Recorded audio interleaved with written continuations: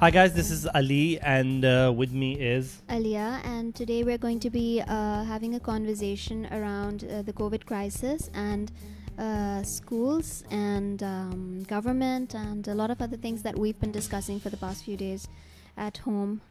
And we've actually this is our first podcast, and we're thinking of releasing or starting a series where we just kind of share our thoughts with you and pose some questions and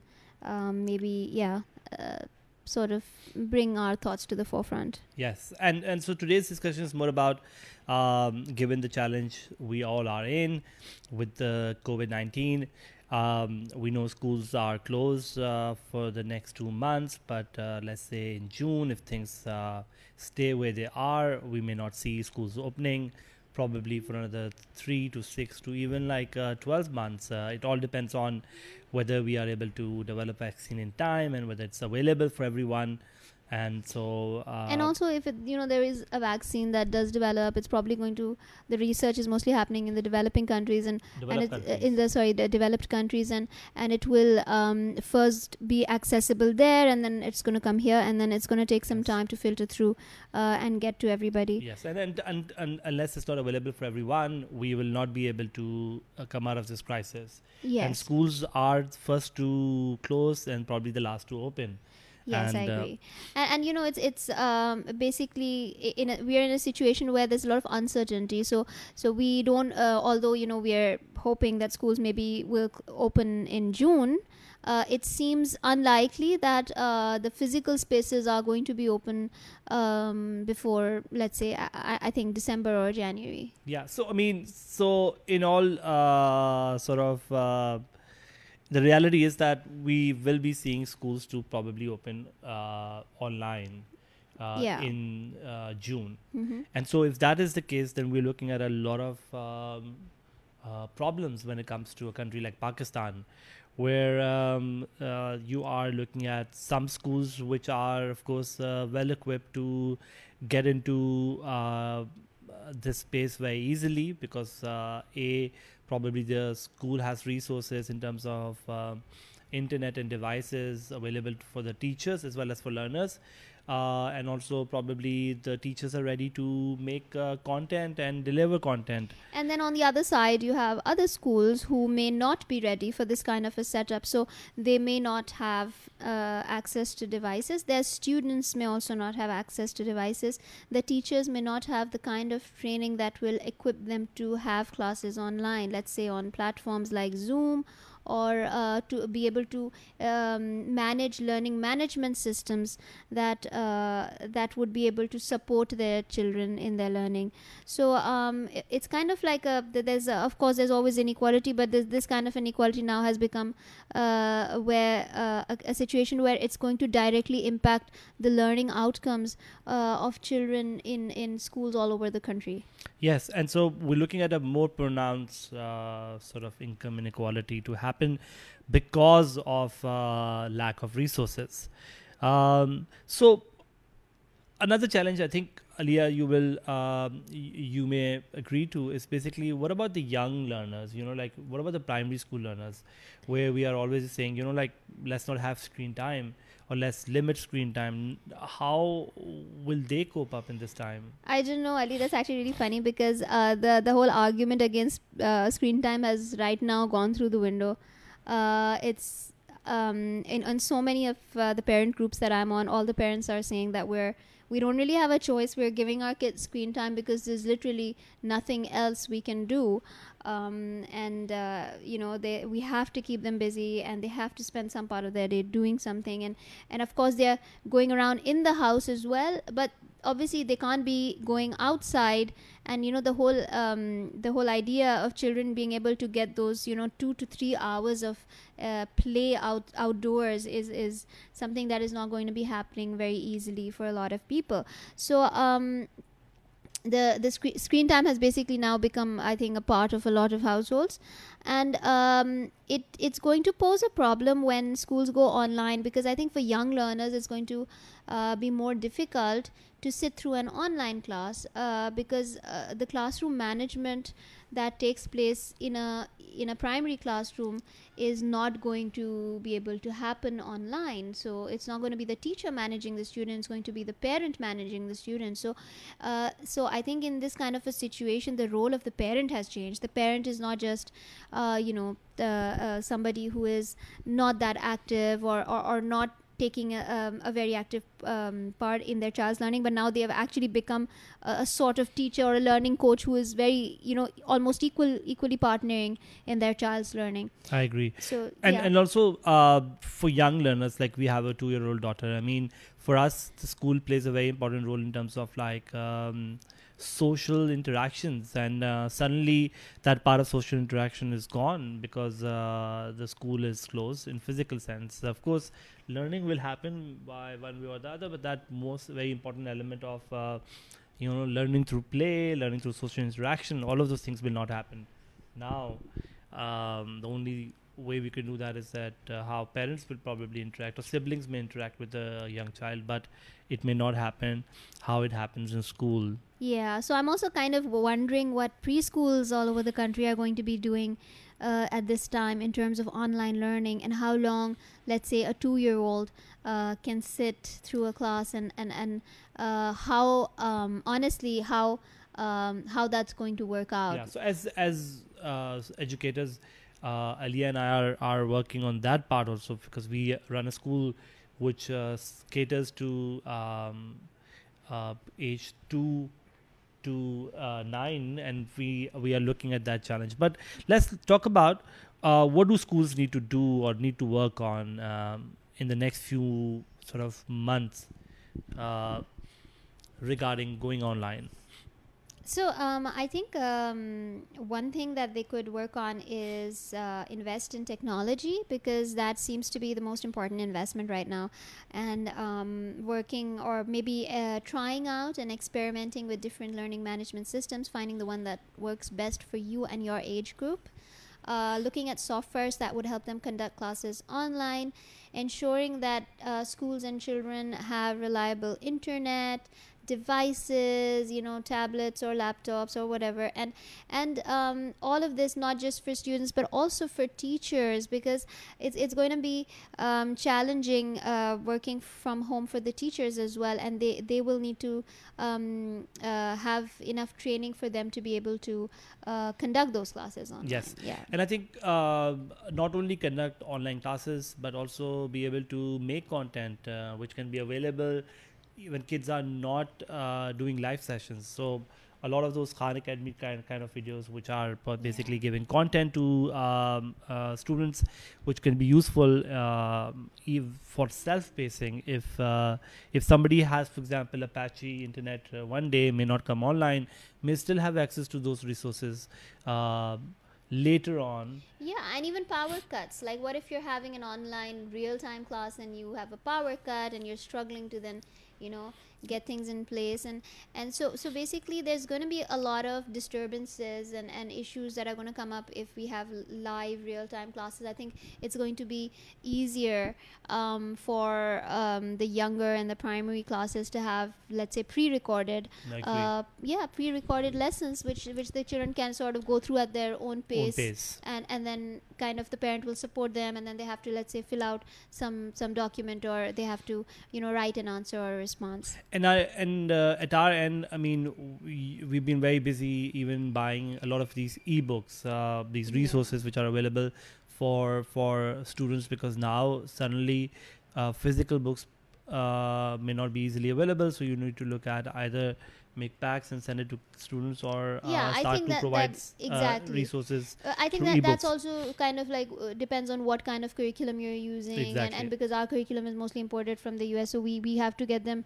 We have to get the ebooks, but I think for the schools who are using the curriculums that are easily available here, so they will just need to probably get in touch with their vendors or suppliers and just ask them to provide the kids those books with the things they need. Makes sense.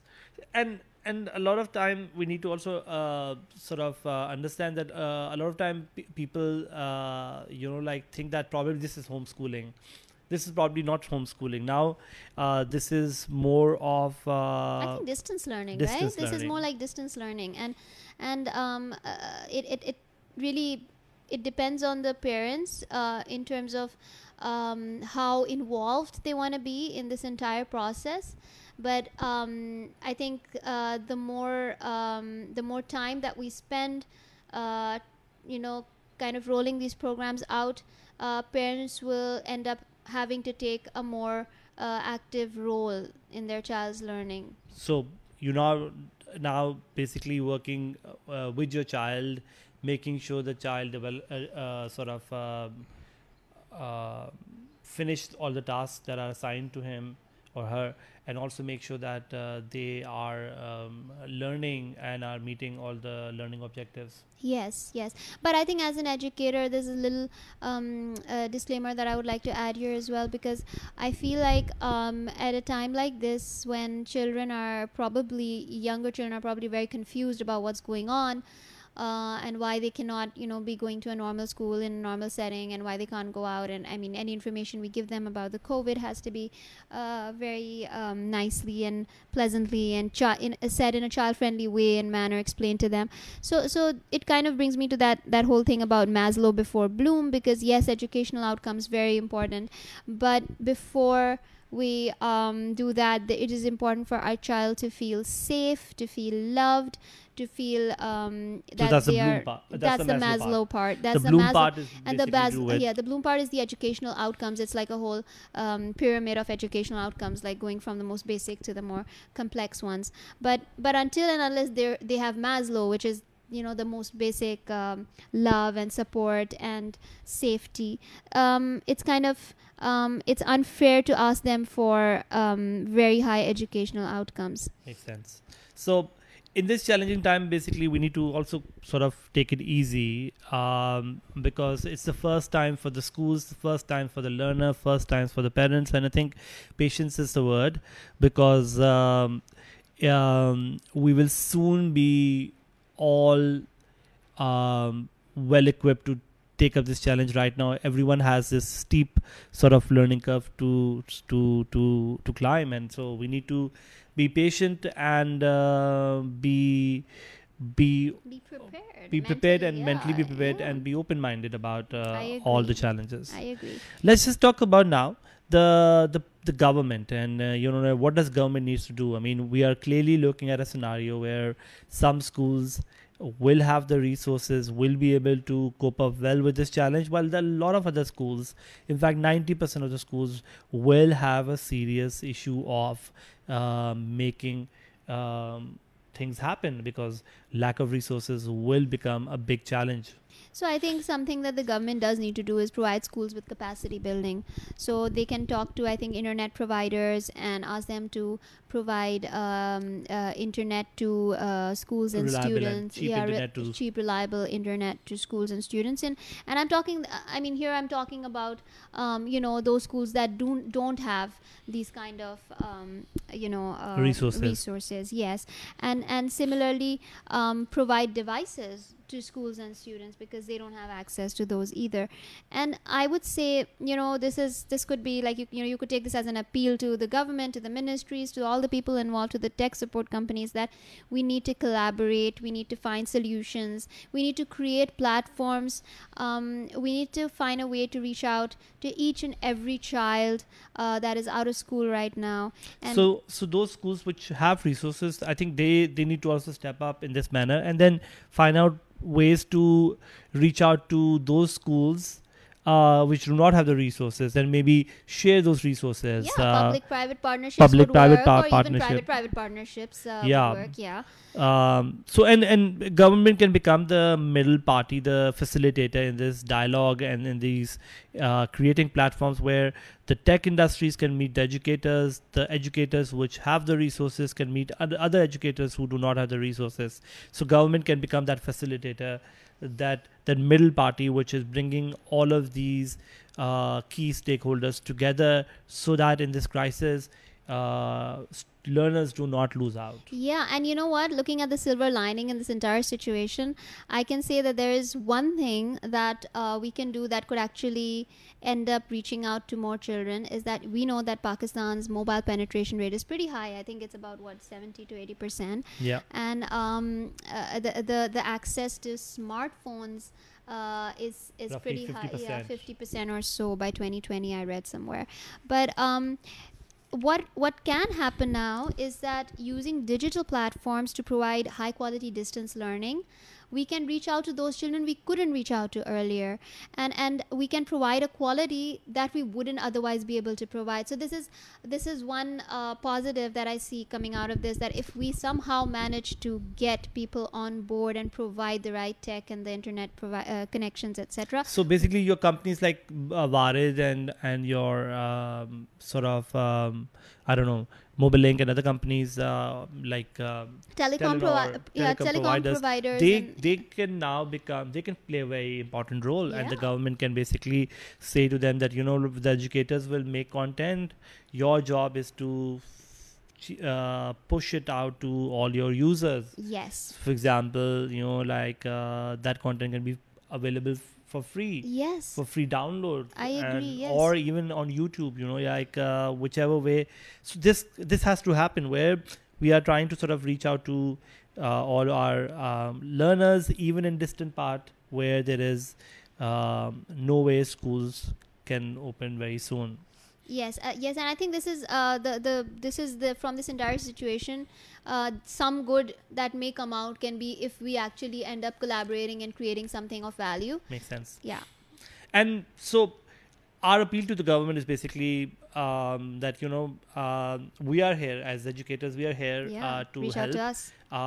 And reach out to us and reach out to all other schools which are which has resources and have technology backgrounds to deliver that content. We will be delivering the content to our students. We would love to deliver to any child out there who doesn't have access to. Exactly. And also, this is an appeal to all other schools who would want to sort of collaborate. We are helpful. Yeah, we'd love to help. We would love to help. We are here. We are looking into all kinds of research and innovative methods to actually provide good solutions to students in all different parts of Pakistan. And you know, if you're interested, please reach out to us to collaborate. So the next discussion I think we need to have is what does the government needs to refrain from doing? You know, like currently the government came up with this directive of reducing fee by 20%, and as educators we understand where it's coming from. I mean, it's all about, you know, reducing the burden, but let's talk about what are the short-term versus long-term implication of it in this. So one of the most important sort of long-term implication I can see here is this, that, you know, whenever you, from an economics perspective, because I teach economics as well, is this that whenever you are sort of controlling prices in any way possible, you are basically making it difficult for any company in the long term in terms of capacity building. So right now is the time for schools to research and innovate and collaborate and sort of build resources. So suddenly with this kind of a directive, you are basically making it difficult for schools to get involved in research and development, and as a result, if survival becomes the most important sort of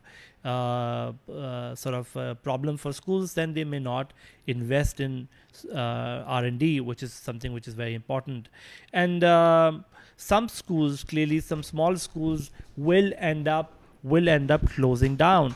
A lot of these small schools will end up closing down, and you might have these school closures, which can result in a lot of schools which are large and have more resources to stay in the business, which means it's anti-competitive competition. It might result in monopoly of some schools, or may result in small schools to completely be not around. So one of the challenges I see of this happening is that small schools may close down, research and development may not happen. And I think something I'd like to add here is the narrative around private schools.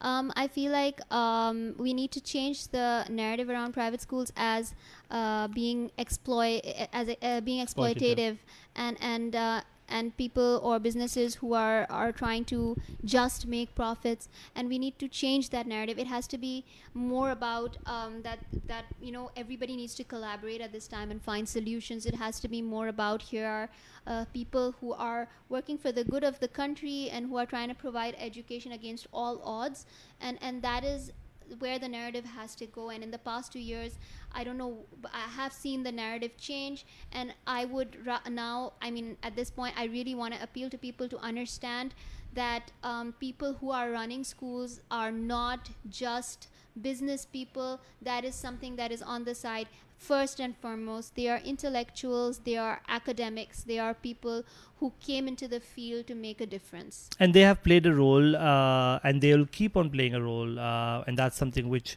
we need to understand. So, from the from our perspective, I think government needs to refrain from any policy that ends up basically resulting in incentives of research and development to be curtailed.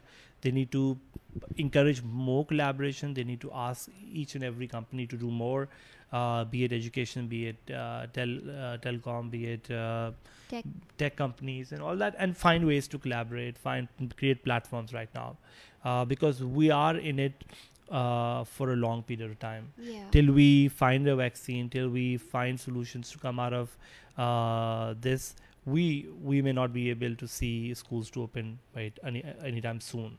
Okay, so just wrapping it up, I'm just going to kind of quickly go over what we've discussed.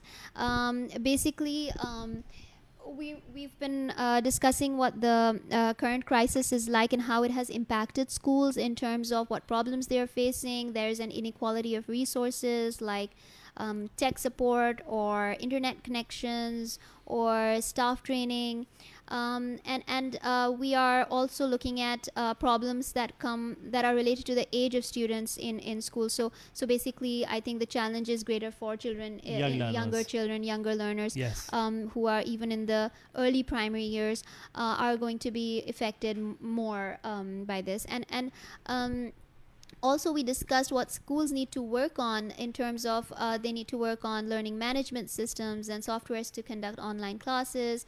They need to work on staff training and providing basic tech support, and also how this becomes difficult for schools that do not have that access. And finally, something that we've also discussed is what the government needs to do and what they need to refrain from. And I think what they do need to do is work with telecom providers, tech companies, and educators together to collaborate to produce solutions so that we can reach out to each and every child in the country. And something that they need to refrain from doing is look at short-term gains, such as reducing fees, when they should actually be looking at long-term gains like capacity building. So these are our thoughts on the current COVID crisis, yes, and education. And we're here, so please, we would love to hear your views on what you have to say. So reach out to us, write to us, let us know in comments below, yes, what you think. And this is the end of our first podcast. So thanks for listening. Hang in there, stay safe, and be well. Yes, bye-bye.